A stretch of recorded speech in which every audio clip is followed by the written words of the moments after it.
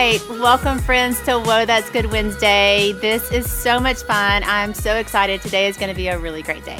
I have a very good friend on today, and I cannot wait for y'all to meet her. You're going to instantly fall in love, just like I did. She is an author, a writer, award-winning songwriter. She is a mom of 5, the wife to Matt, and she's my dear friend, and Beth Redman. Welcome to Whoa, That's Good.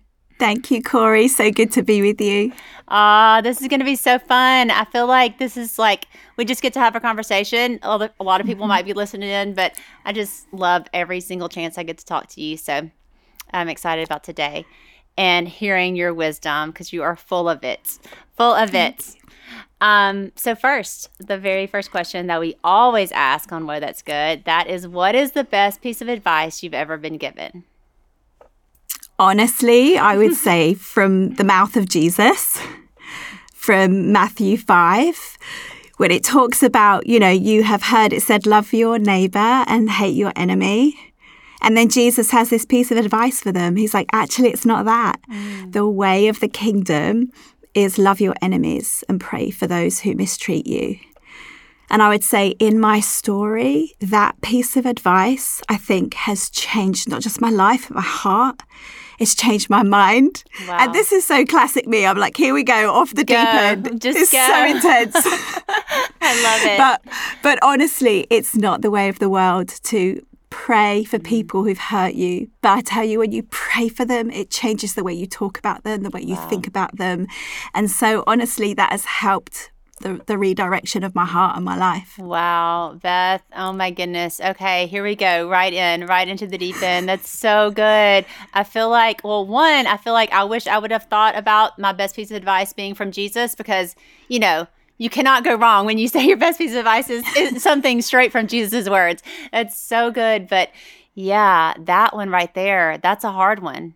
That is, and sometimes Jesus' words are tough. They're counter to how we would actually, our spirit, what our spirit wants to do, but it's always the right way. And it always is what leads us to the abundant life he has for us. And I just love that so much. I think that's such a great piece of advice. And I feel like so many people are receiving that right now, and it's going to change their life. Because when you do what Jesus says, you take his word as truth, it changes your life. Yeah, it goes against the grain and it goes against the flesh, right? Yeah. I remember Dr. R.T. Kendall asking Matt and I, my husband, how many people we had on our enemy prayer list. I'm like, that sounds ridiculous. But actually to get to that place where you can take that mistreatment, that persecution, whatever it is, whatever its name is, take that person to Jesus and say, I am not going to let this offense, this wound, this injustice take me out, because everything flows from our heart, right? Yeah. And so I'm like, obviously I've had pieces of advice like always wear matching underwear, all the things, paint your nails, your toes and your fingernails the same color. But I just thought maybe we should just... Not quite as life-changing. Yeah. That's so good. I actually just heard a talk by Craig Rochelle, and it was about abuse, and it was talking about how Jesus was abused. He experienced abuse. He was beaten. He was crucified. He was spit upon. He was actually abused, and his last, some of his last words were, Father, forgive them, for they know not what they do. And so just that idea that like, oh, he's experienced this to the, as bad as it can be, to death. And still on the cross, he said, Father, forgive them. And just knowing that Jesus went through it as well, I think was just really, I don't know, that was just one of those things for me. I was like, oh, wow. Had not considered that. Like we don't serve a Savior who hasn't gone through the things that we've gone through because he came to earth for us. So that's so amazing. Yeah. Tell me a little bit about like how you came to faith and kind of just a little bit of your story. The best gift that I was given in life was being brought up going to church. And so many healthy, formative memories and experiences happened there. My home life was incredibly turbulent, violent. I was brought up, I think in America you call it the projects. In England we call it a council estate. It's government-funded housing. And you see all kinds of everything there. But right in the middle of that environment, there was a local church, and it was a building that was small, and it was shared by 3 different expressions of the faith. The Catholic Church met there at 8:00. The Anglicans came in later at 9:30. Wow. And then the non-denominational church that I was a part of had a service later in the morning. And then at lunchtime, it became a bar for the community. So oh my literally, goodness. I love that. Everyone used this place, but let me tell you, what I did not get in my home, I found in that church. I was loved. I was taught the Bible. I was encouraged. I was trusted. I was believed in. Wow. And the consistency of those people, these are not names anyone would know, but they are the reason that I have a faith. And that's the gift that my mum gave me. And we can look back and say, well, I didn't get this or I didn't get that. But for me, that is what I did get. And in that church, I got to see healthy families. I just got to see something different, and it became a bar for me. And I can't think of a time where I was let down or disappointed by those people. And I think that gave me such an amazing foundation and propelled me to where I am today. So, that's so good. How did you end up there? How did you show up, find yourself at the church, growing in the family environment you grew up in? Yeah, I think my mum really wanted us to have a faith, and she was the first generation Christian. She became a Christian as a teenager because some people came to her school, and she ended up being in a really charismatic youth group. YWAM came through London, and she was like, this is what I want for my children. And so that was the gift that I got given. She walked me 3.5 miles to school in the morning and 3.5 miles home so that I could go to a free school, a Church of England school that offered an amazing education. We would sing hymns and take communion and learn about Jesus and just all of these good things. So really it's just the faith of my mom and her commitment that has changed the trajectory of my life. Yeah. I love what you said there about just looking at your life. And I think it's easy to look at our life and think about the bad things. Okay, what were those bad moments that and feel like a victim to some extent to oh, this and this and this has happened to me, and so here's where I am. But instead you're looking and saying okay, what were the good things? What were the things that came into my life, the gifts? And also just knowing that where God was in all of that and how he was been with you through all of it, even in the hardest times you've been through.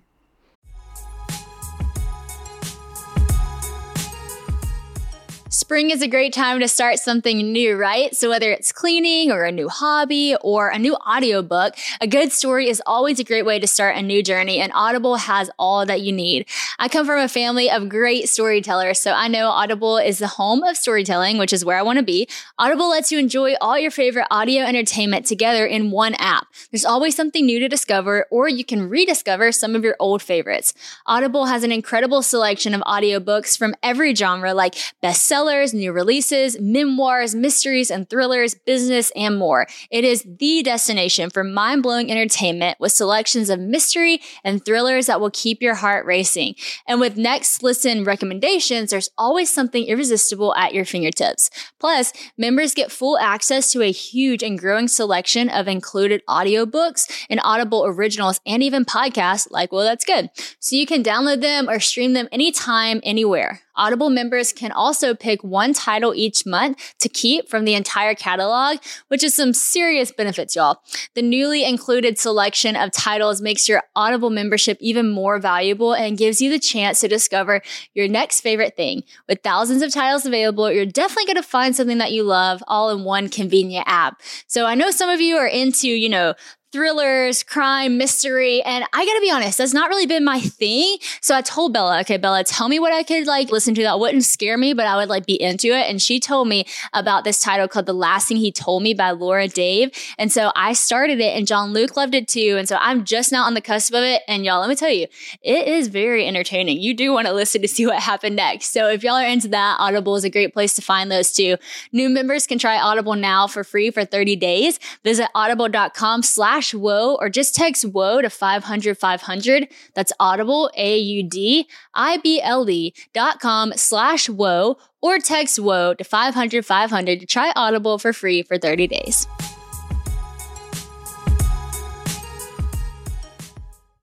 Yeah, for me, the church is a river in a desert, and God put it there. And if we look for him, I believe we can always find him. And that doesn't mean there aren't hard things. Yeah. But I think it goes back to that advice of Jesus. You know, if I hyper-focus on all of the things that I didn't get or that I can't change. Yeah. I love that Amy Carmichael quote, in acceptance lies peace. It doesn't mean we're saying it's okay. We're not giving those people power by letting them stay our abusers or our offenders, but we're saying, I'm going to take that to the cross. That happened. That was real. But Jesus met me there. And here's all these things that he did to turn the bitter waters sweet. And for me, that's what the local church was. It was God's rescue plan for me. It was the river. Yeah. That's beautiful. And that's what it's meant to be. It's so beautiful. Yeah. Okay. Well, obviously you're not from around here. Your accent is kind of giving you away. So, but you did, you came to America. When was that? When did you come to the States? And what was that like? You know, you're starting over. You have this, you know, church that you've kind of grown up in, and the different things that you've done, and you and your family just kind of started over. What was that like? Yeah, I mean, I had a really small life growing up, just lived in this one place, this tiny town. And then when I was 19, I got to go to America on a missions trip. And I was like, everything is massive. I mean, it's just mind-blowing. And I love the people and I love the faith. I just loved what I saw there. And then later on, marrying Matt, you know, we started to go a bit more regularly. In 2001, we ended up coming just for a short season.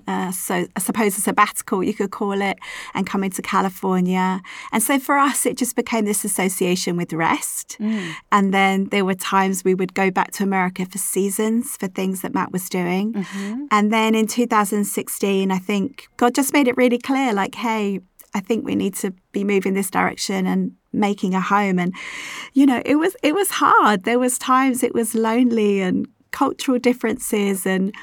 But I think wherever you are, if you can find someone who'll invite you into your home and they'll come into your home and you do life around a table. Yeah. I think that's when, you know, I can put roots down. And so, there's things about the culture that I'm still learning and understanding. And, you know, I love it. I'm grateful to be here. And I love like the big vision, the big faith, the big energy. That's it, refreshing. That's so interesting to hear, just like the perspective of like, okay, everything's bigger here, I guess. It's just so true. Yes.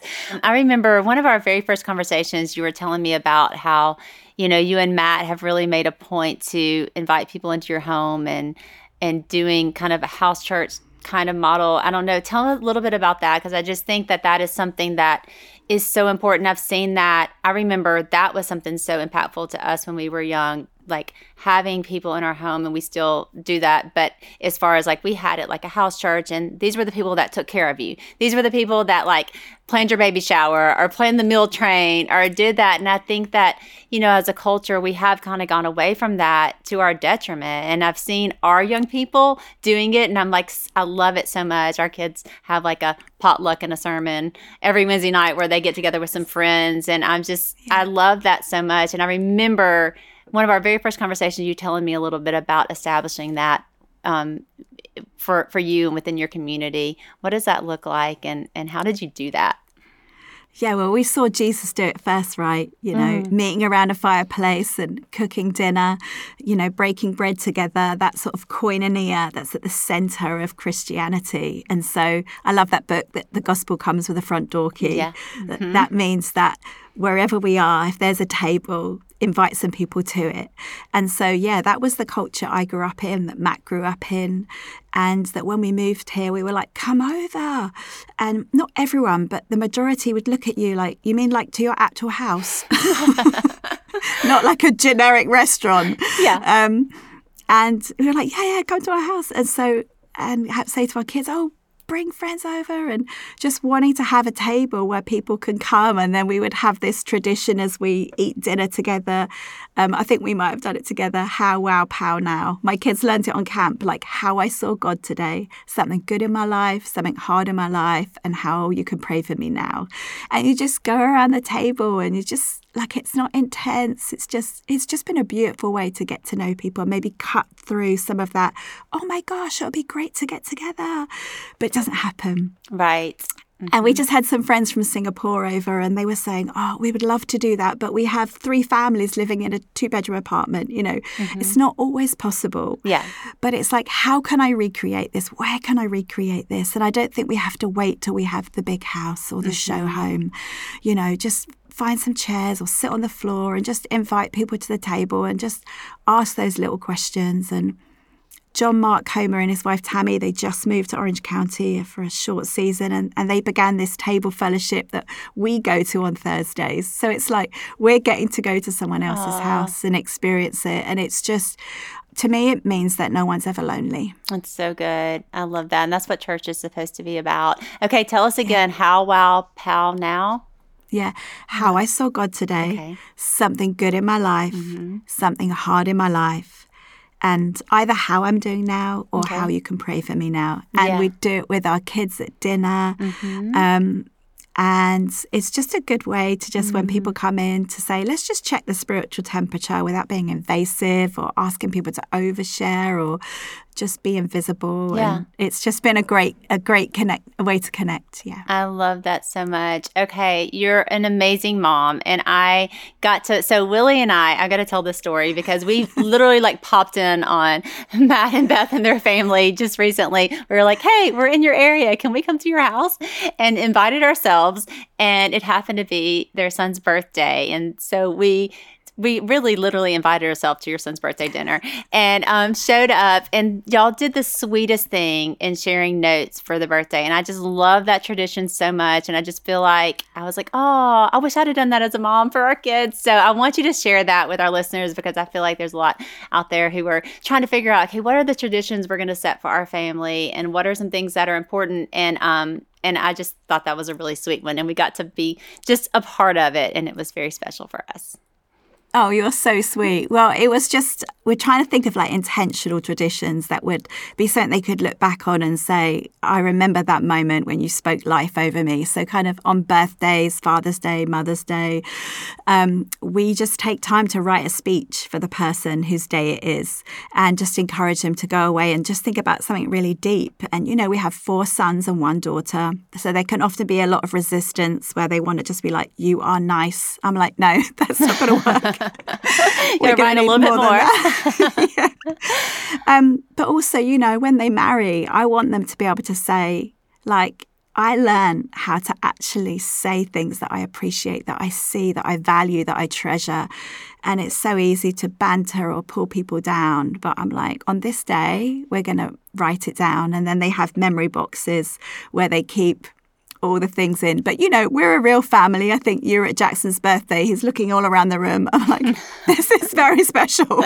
Yeah. He's like, Mom, are we really doing this in a restaurant? And you're like, yes, we are. Yes, we are. Why are you not crying? This is very meaningful. But I think it's one of those things that we just had our daughter's graduation from college this weekend and we're in a restaurant and they all did it. And it was just, I could see it's like, it meant so much. It meant so much. It's so sweet and special. And I do want to say this. I think that this is teenagers we're talking about here. Teenagers writing a letter to their sibling about what they mean from it. And they were so beautiful and heartfelt. And like Willie and I were like, we felt like we got to know Jackson through these letters. Yeah, and so, but it does take intentional time to do that. It doesn't just happen. Your teenagers all of a sudden are going to write these letters about their siblings. It takes doing that, intentionally. And you can start a tradition at any time. I'm not saying that for sure, but I think that, the way you have fostered that environment within your home is really beautiful.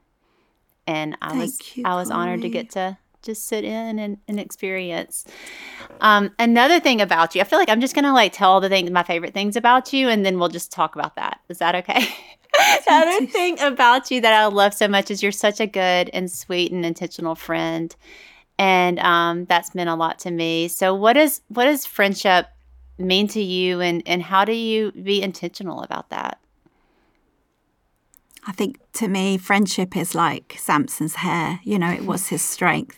And without it, he couldn't do the thing he was called to do. And so for me, Friends are so integral. I'm a relational person. I heard a guy called Jim McNeish speak once, and he was talking about every person needs at least between 9 and 15 good caliber, strong friends. And it's not just an all outward arrow where you're pouring into people and discipling, and it's not all inward arrows where you're just taking and absorbing and being mentored or whatever. It's that two-way arrow. And he says between 9 and 15 friends is that optimal number.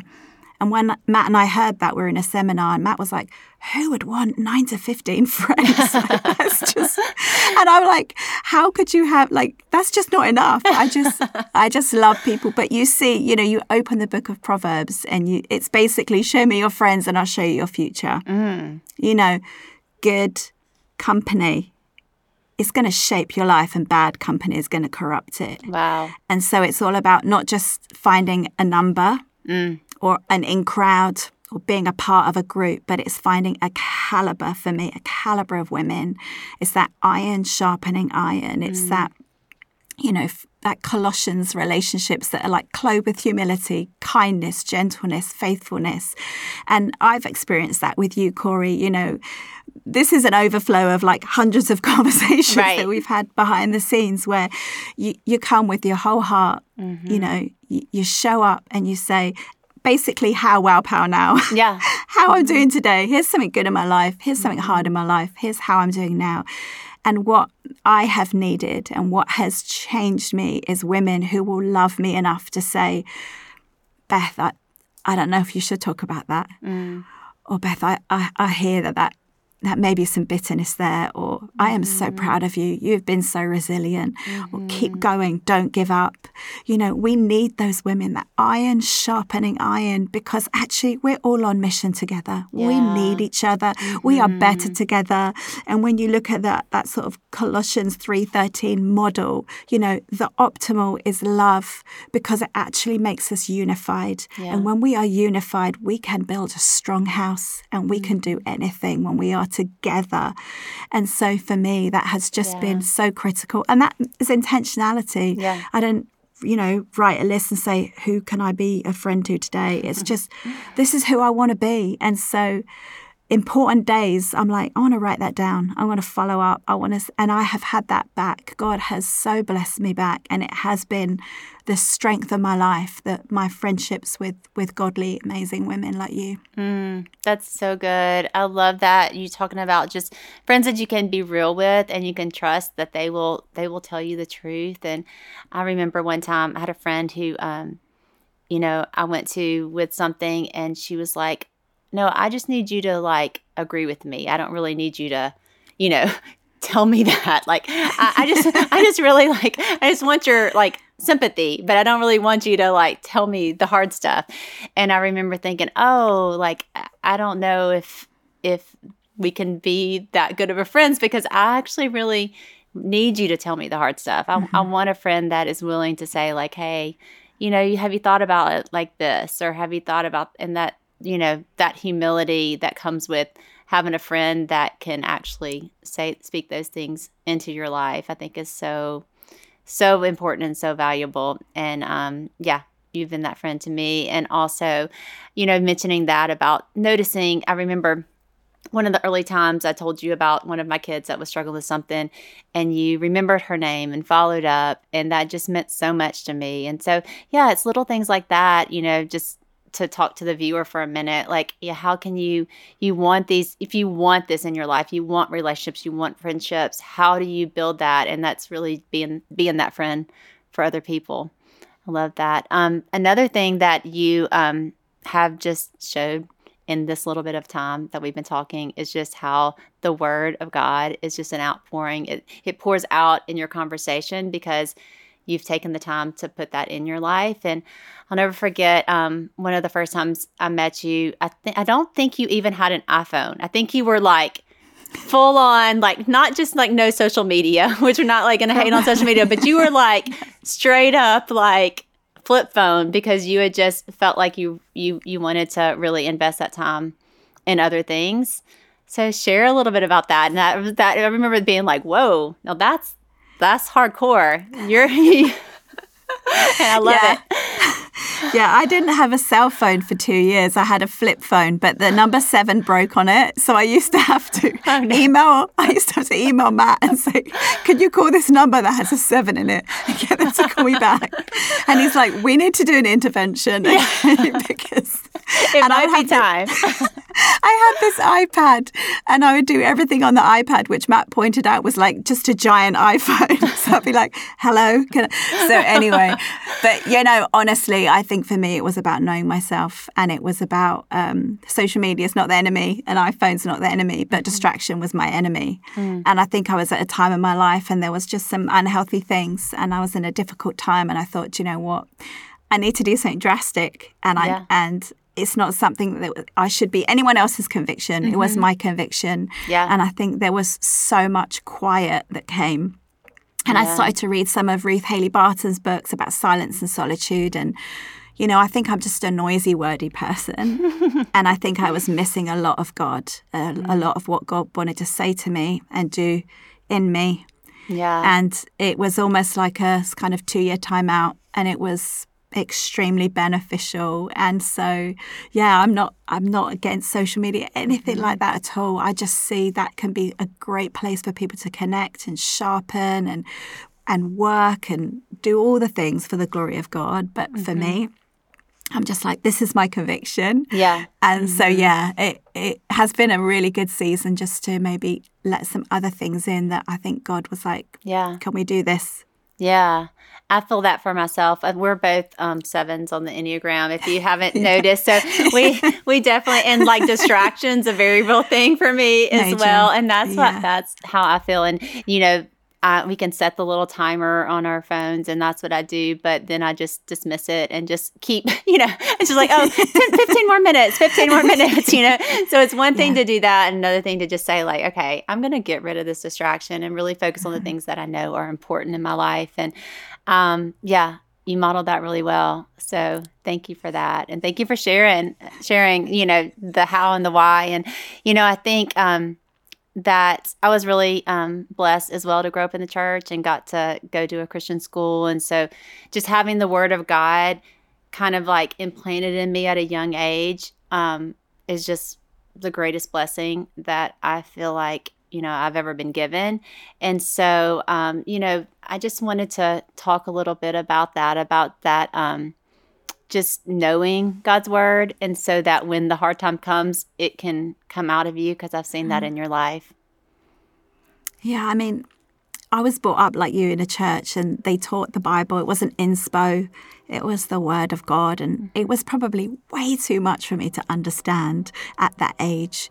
But it definitely put like a passion in me for it to be a priority. But I'm not massively academic. Yeah. So it's been such a beautiful journey to like knowing it as a child, but then understanding it maybe a bit more as an adult and making that like, I want to know what Jesus means when he says this. And then I find out and I'm like, I have to tell people. This is amazing. But Psalm 119 is this incredible section. And it says, how can a young man keep his way pure? He's asking a question which he answers himself. And he says, by living according to your word. And he says, I have hidden your word inside my heart that I might not sin against you. And there's just some beautiful verses after that about teach me your decrees. With my lips, I recount all the laws that come from your mouth. And we see him saying, okay, we're living here in an impure time in the world, in an impure culture. So how can I be the man of God that I want to be? And for him, he's like, the lights come on. It's the word of God. And it's come alive to him and it sustains him. And it's not behavior modification. It's the living word of God that sets you free. And then you fast forward to the New Testament. You see Jesus in the desert being tempted by the enemy and he comes at him. He doesn't have a friend to phone, or he can't run away from the situation. He's right there facing down the enemy, saying, you are not who you say you are, and tempting him with all kinds of everything. And the authority that he stands on and he uses and keeps him focused is the word of God. And it's that hiding it in your heart. And so I'm like, thank you to all the people who spend time recording podcasts like this to just pass on wisdom and truth. And because we don't need inspo, we need truth. We need truth that is like rock, because anything you build your life on that's sand, okay, that can be some appealing stuff, but it's not going to hold you up in the storms of life, and the word of God will. And so anything can get thrown at you and you just go, where is God? Who is God? Who am I? Where am I? And the word of God will orientate you. And that's why God's so kind, that he gives us the minor prophets. He gives us the Psalms where real people are saying, God, I'm in the darkness. Where are you? God, I'm suffering. Will you speak to me? And then you see real people bound their whole lives. Jesus speaks a word and they're free. And I just think there's just so much. And then Proverbs for wisdom. And there's just everything in between. So, yeah. That's so good. Had you feel like you've always loved the word of God, or was there like a moment when you were just like, okay, this is, or did you ask for it? I know Beth Moore talks about that she actually kind of noticed other people reading the word of God and loving it, and she just didn't feel that for herself at the time. And she asked God, she's like, God, give me that. And he did. And so I thought that was really interesting. I love that, because there's been times in my life where I'm like, okay, it's like, oh, it's on the to-do list or whatever. And then times in my life where I'm like, I can't stop, How has that been for you in your life in different seasons and different parts of your life? I think for me growing up, worship was my thing. I loved worship. It sustained me. I learned about God through it. And then when I was about 18, I just had this radical encounter where I think I'd been back and forth, just suddenly was like, no, this is an all-in moment. And I've really encountered God and got filled with the Holy Spirit. And honestly, the first thing I wanted to do was go find my Bible and get a highlighter, and it was just like the whole thing came alive. I would say that was a gift from God. And I'm not academic, and so I would struggle to understand it. But as I've got older and I've started to study it, and I've found different people like Dr. Chuck Missler or Beth Moore or Bill Creasy, or just all these different people I'd never heard of, I'm like, oh, I get it. And so I've had times in my life where I don't want to read it, where I'm sad or I'm mad with God, and I will myself, and then I'm like, there you are. There you are, showing up, speaking truth. And so I've only ever known it to be something good. That's so good. You mentioned that about worship, and I remember a time in my life when it was kind of, I guess, the first time that I really was like experiencing I was in a hard time, in a hard place, and just worship. And it was a moment where I felt like, it was hard to pray. It was hard to know kind of where to go. And worship was so impactful for me in that moment, to just be able to like turn on the music and just let the words that someone else is singing be my prayer. And I love that. And your husband Matt, that is what he does, and a lot of his songs, the words that he has written have been just soothing to my soul, and you as well. So you and Matt met through music, right? Through leading worship. Is that correct? Well, okay. I was a teenager and people were playing his music, and I remember thinking, how does this kid know God the way that he knows God? Like, it blew my mind. And Matt started writing songs when he was about 13, 14, because he found the Psalms, and he'd lost his dad to suicide when he was 7, and then he'd been in a just horrific, abusive situation. It's just terrible. And for him, those songs, almost like writing his own Psalms, became a lifeline, and then put music to them. And then I met Matt when I was 19, and I ended up being a singer in his band, but I never spoke to him. I was just like, this is too overwhelming. And he didn't speak to me. So how we are married, I don't know. How did that happen, Beth? Yeah, well, one day I just said, I can't be in your band anymore because I have feelings about you. Aww. And so he said, well, I'm not one of those sad people that wants to get married. So, it's, no problem there. And so I was fasting and praying. And then the next day he phoned me up and he said, I am one of those sad people who wants to get married and I want to marry you. It was a very quick turnaround. Wow. That's amazing. So it was 0 to 100. But then we just started to, I remember one of our first dates, he was like, I've written this song called Heart of Worship. What do you think? Or like, I've got this idea for a song called 10,000 Reasons. And just watching these themes boil up and hearing him write a song and like, Beth, come in here, help me finish this. Or, like, what a gift. Like, I was the girl in church who was living with so much pain.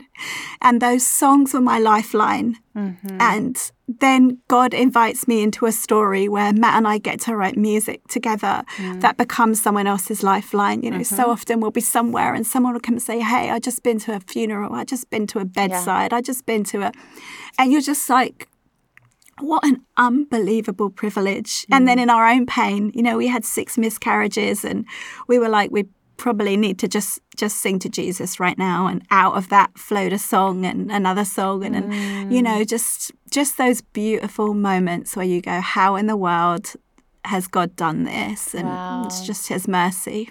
I didn't even know that part of your story about having miscarriages and you have 5 children.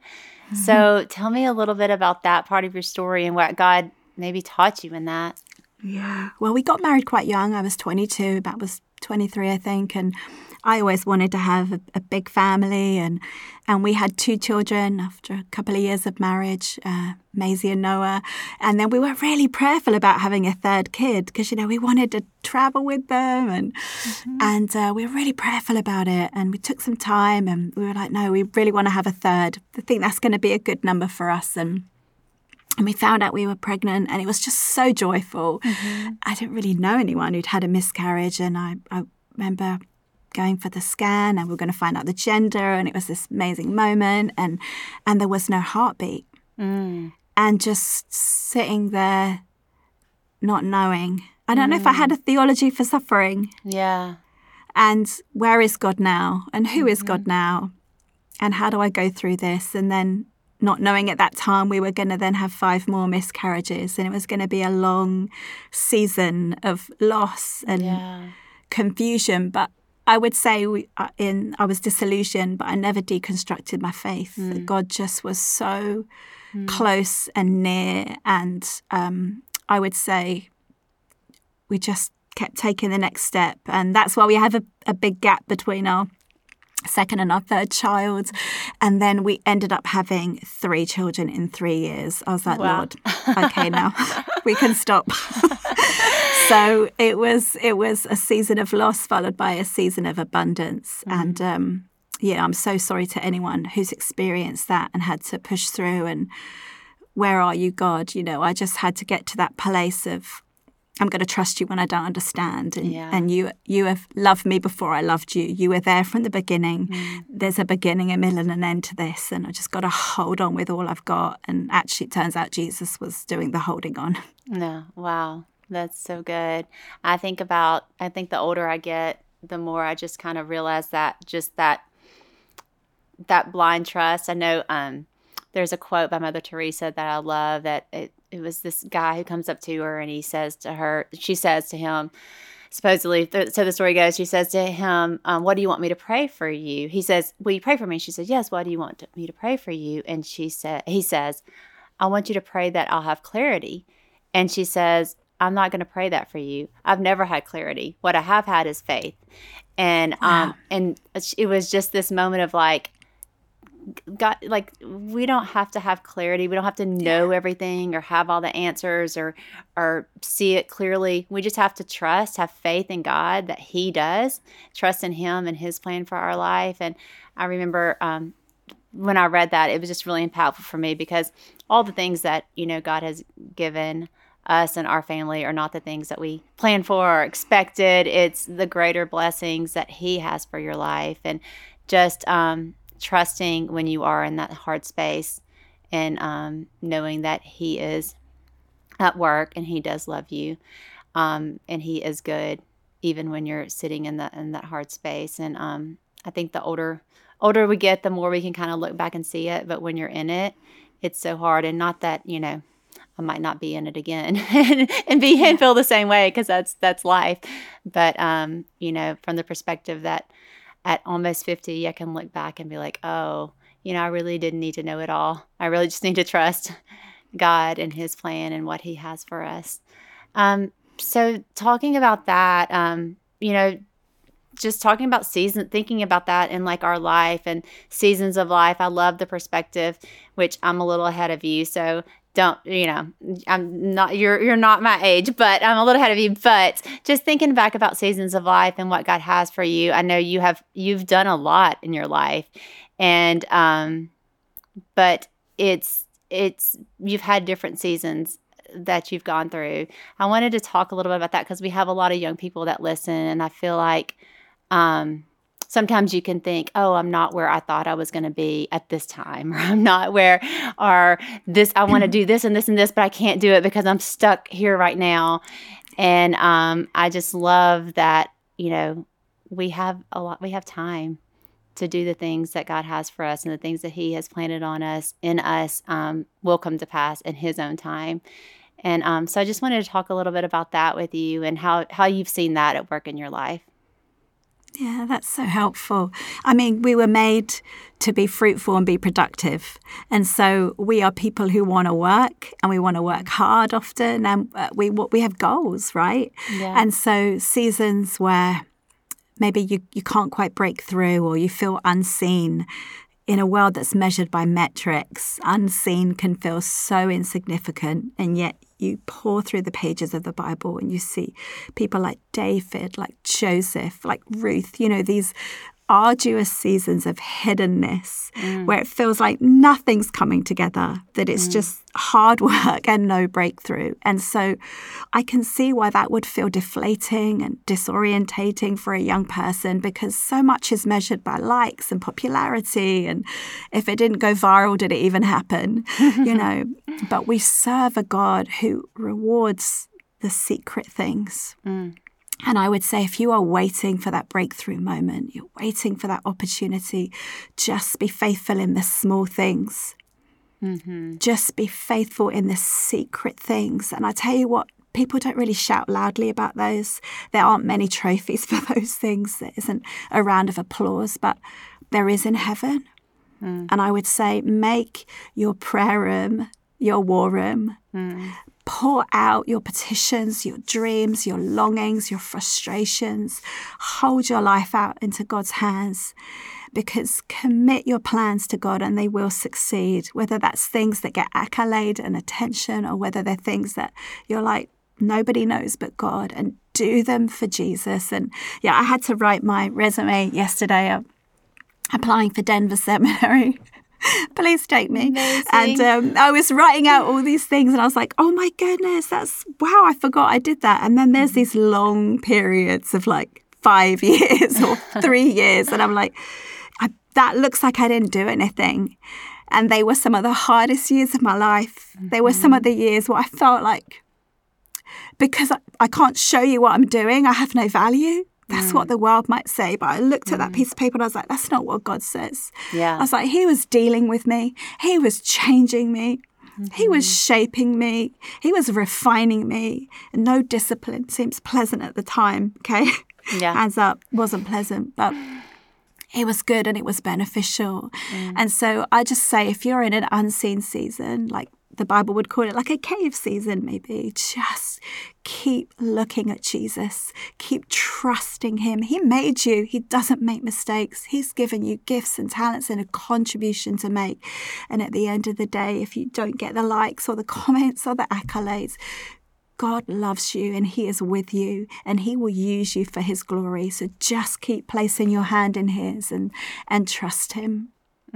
That's so good, Beth. And actually this is like the end of our conversation, but I feel like it goes full circle back to the very beginning of our conversation, where you were talking about those people in your life that are the unseen people, the people that no one is going to know their name, but they had such an impact on your life and on your eternity because of their just faithfulness to God and pouring in. And it's the unseen people. It's the things that we do in the quiet, where God just does incredible work that we might not ever even know or see this side of earth, but we will know and see in eternity. So thank you for sharing all that. Thank you for sharing your life, and just for being just such a dear friend. I love you, and I love you so much. Getting to share you with the Whoa That's Good listeners. Thanks for being here. You're amazing. You're doing such a great job holding down the fort. You are just amazing, Korie. I love you. Oh, thanks so much. Love you. Bye, friend.